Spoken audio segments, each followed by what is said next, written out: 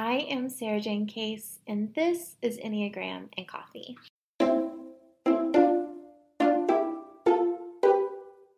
Hello, happy Tuesday. Yesterday we discussed why balance is a wasted goal, and today I'm going to share with you what I think you should try instead. But first, today's rose, bud, and thorn. My rose for today is kind of like a rose thorn combo, and that's that I'm recording this in my car. And so it's a rose because I think that's fun. I think that it's fun that I can do that and that I have that flexibility. And obviously it's a thorn because it's not ideal recording scenario, but also kind of fun. My bud is that I've been trying this lung health herb that one of you called in and recommended for me. And I am taking it 3 times a day and really trying to take a different route to healing my lungs. And I'm just very optimistic that it's going to help me out. And so I'm looking forward to the results. And my thorn today is also kind of a rose. So it's kind of like that another rose thorn combo. And that is that this weekend, my husband and I discovered Succession. If you have seen the show, please let me know. We need to talk about it. But we watched it for the first time and we just got so invested that Saturday night we stayed up until 5 a.m. Saturday night into Sunday morning. That's usually when we're waking up. Watching this TV show, we were just so consumed. And it was so much fun. It reminded me of being in college. It made me feel like we're young, It kind of felt like we were still dating too. When you first start dating someone and you're just really into hanging out with them and you don't want the night to end, so you just keep prolonging it. That's kind of how it felt.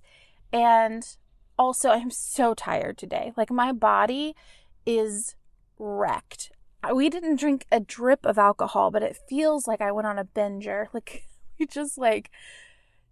I remember now why I quit doing that, if that makes sense. But also, what fun, All right, friends. Yesterday, I got on here and I told you to stop trying to find balance, but I didn't give you much in terms of where to head next. So that's what we're jumping into today. If balance isn't the goal, more accurately, if balance is in fact a myth, well, then what do we do next? And my answer for you is math. We take our desires, we add them to our circumstances, subtract our excuses, and we multiply them with a plan. I took that math thing a little bit too far, but let's break this down a bit, okay? So first, we need to know where we are going. We do this first because we really need to create our vision for where we're going from this very optimistic place, right? It needs to come from best case scenario. If I could have everything that I want, if nothing else mattered, what would I do? Because otherwise we're not going to get the truth, right? There's so many different ways in which we should in our life, we should be a certain way, or we limit ourselves because of who we think we have to be or what we think we're supposed to do. And so if we create our goals without a clear vision of our best case scenario, then we're oftentimes going to be over sacrificing in the direction of our Enneagram type. So if you are a type 1, you're likely going to pigeonhole yourself into a certain role because you thought you had to be good and right and perfect your whole life. Your ideal vision for who you are and where you're going might not even align with what you think you're supposed to be, right? So we're going to focus on that first. And I do this in 6-month increments. So where do you want to be in 6 months from now? Because it's close enough that you can start taking action on it today, but it's still far enough away that you can be a little bit optimistic, right? If I were to tell you to set a goal for tomorrow, you might set that goal really, really small. 6 months from now, you can be realistic but optimistic.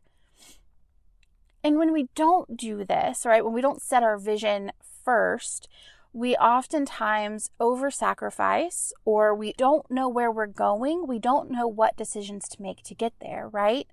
And if we set our vision second after we look at our circumstances, we tend to kind of overly limit ourselves, thinking, okay, well, I can't do that because X, Y, and Z. But this isn't the time for that. The first thing that you do is you create the vision that you think you want, and then we get into our circumstances from there so that we're sacrificing less than we have to, because most of us, our tendency is to give way too much in terms of sacrifice so that we can stay comfortable. Okay, so the next thing that we need to do is take into account our real life circumstances. So we've set our vision for 6 months from now. That vision is like best case scenario, our best case, like our dream situation for 6 months from today. Then we can go in and talk about like what's really going on here. The first thing I want you to take into account is who you are, right? Like, what are your natural ways of being? Are you a night owl? Then maybe don't set goals that force you to be a morning person. Are you an Enneagram 4? Then maybe you're not going to want to set the same goals that someone who's an Enneagram 7 would set. And then second, what's your environment like? Who is around you? How many children do you have? Are you married? Are you single? Do you have family that you take care of? Do you have people that you provide for? Take those into account. And then what are your time constraints? Do you have a 9-to-5 job? Are you self-employed and have like an 80-hour-a-week job? What are your real life time constraints? Take those into account. And then who else is involved? Are there people that you need to talk to? People that you need to get on board with you? Keep that in mind as well. Take all of that into consideration. Because when we don't do that, and we just go in with like, here's my best case scenario, I'm going to try and implement it. Well, then what happens is that we forget to take into account that like a goal that I would have that a single person's trying to achieve versus me trying to achieve it, it's going to have completely different timelines, right? Or if I have 5 children versus if I had 2 children, again, we're on different timelines. So we need to adjust our expectations accordingly. This does not mean that because you have 5 children, you can't do the things that you want to do. You just need to adjust your expectations, and you might have a little bit more communication, a little bit more boundaries, and a longer timeline to getting there. But that's okay, right? We're just taking it all in as data. And then we need to determine, what are my circumstances? So we're looking at our circumstances, writing them all down. And then we need to go through with a fine-tooth comb and really ask ourselves, which of these are circumstances? And then which of these are excuses? This is a tricky little thing, and it can feel invalidating, right? If I say to you, like, that's just an excuse. First of all, I wouldn't say that to you because I think it is invalidating, but you have to be able to ask this of yourself, because if you want to stay where you are, you don't have to ask this of yourself. If you like where you are and like it's good, you're golden, great, right?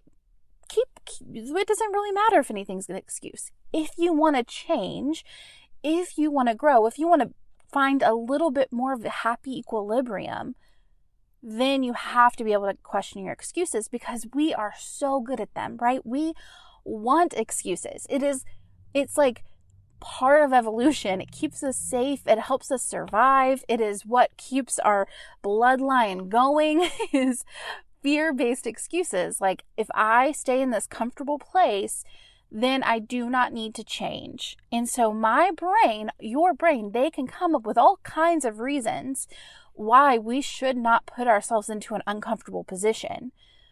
But we need to be able to suss that out and think for ourselves and use the part of our brain that can reason and think these things through and make strategic shifts. So go through it, think through what are circumstances and what are fear-based excuses. Because when we don't do this, we stay the same.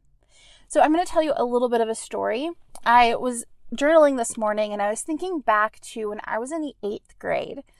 When I was in the 8th grade, I had a crazy life. I was going through a really hard season of school. I was getting bullied. The people in my class just like all of the sudden flipped on me. I think I had like one bad friend who kind of told everyone not to like me and they listened. My teacher hated me. I was getting in-school suspension like every other day for crazy things, like going to run an errand and talking to another teacher in the hallway. I got in-school suspension. Just really rough school life. And then at the same time at home, I had a stepfather who was addicted to crack cocaine, who was like stealing from us and all of this crazy stuff was going on. And I was trying so hard just to be good and like get through. And it just seemed like it didn't matter. It didn't matter how nice I was. People didn't like me. It didn't matter how good I was still going to get in trouble. And it really, really blew, quite frankly.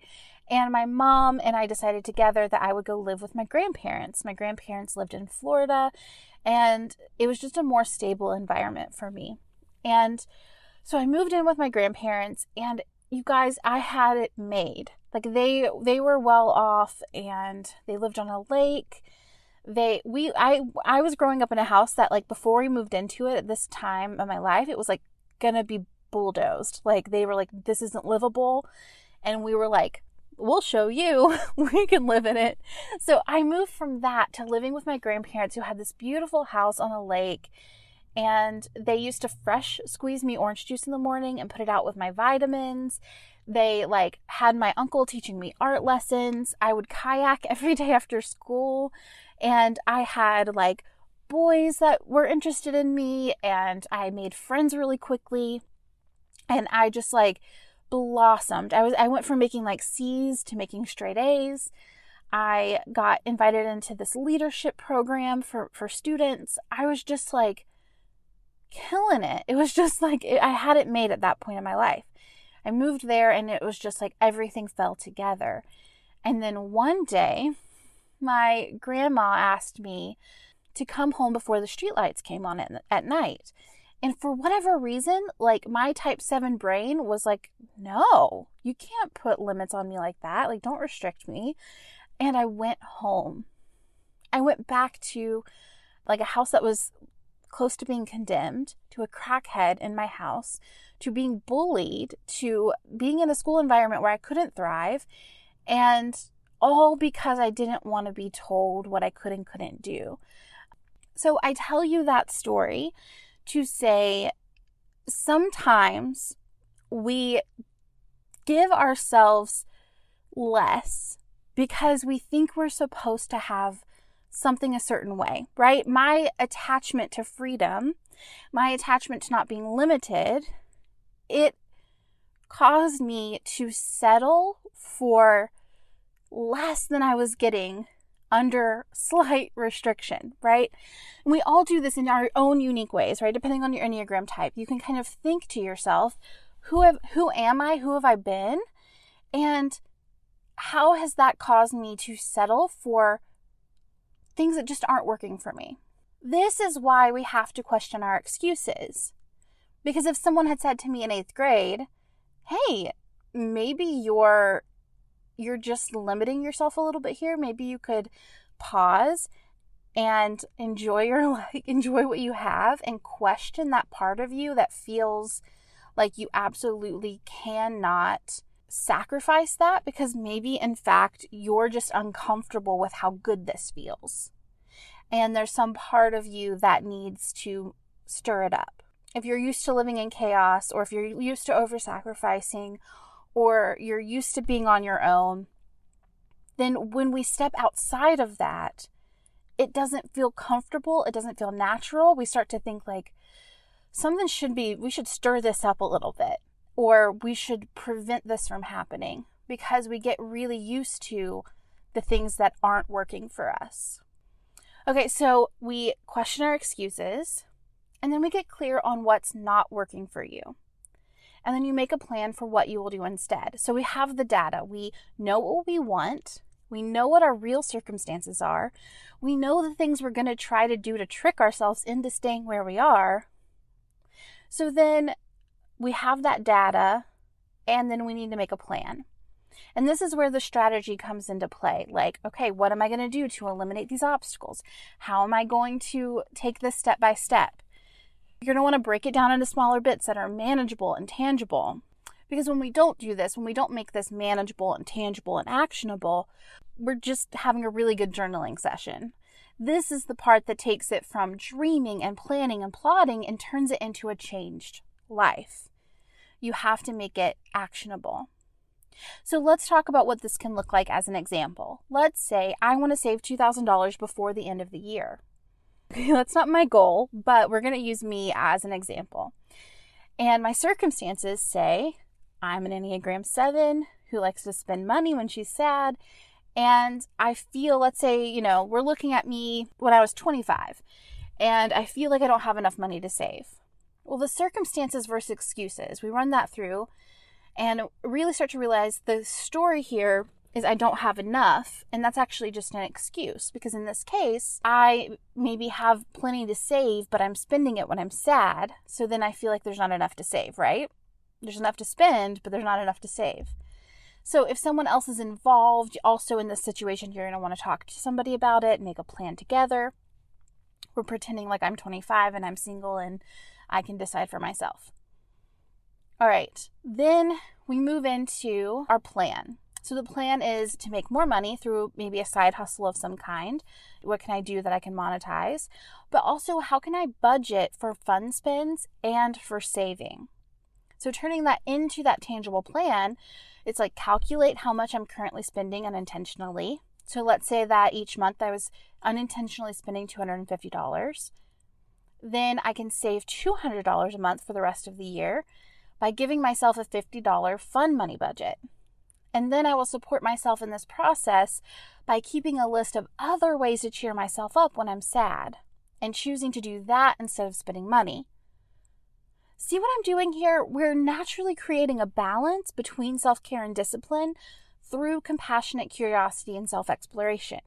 It's nurturing, realistic, and most importantly, there's no room for shame, right? Because again, we kind of come back to, if I were to say I need $2,000 by the end of the year and I ignore the fact that I'm an emotional spender and don't make a plan for that, then I'm going to end up just emotionally spending and then not seeing any change and not making any moves because I didn't deal with the problem. I didn't deal with the thing that was limiting me.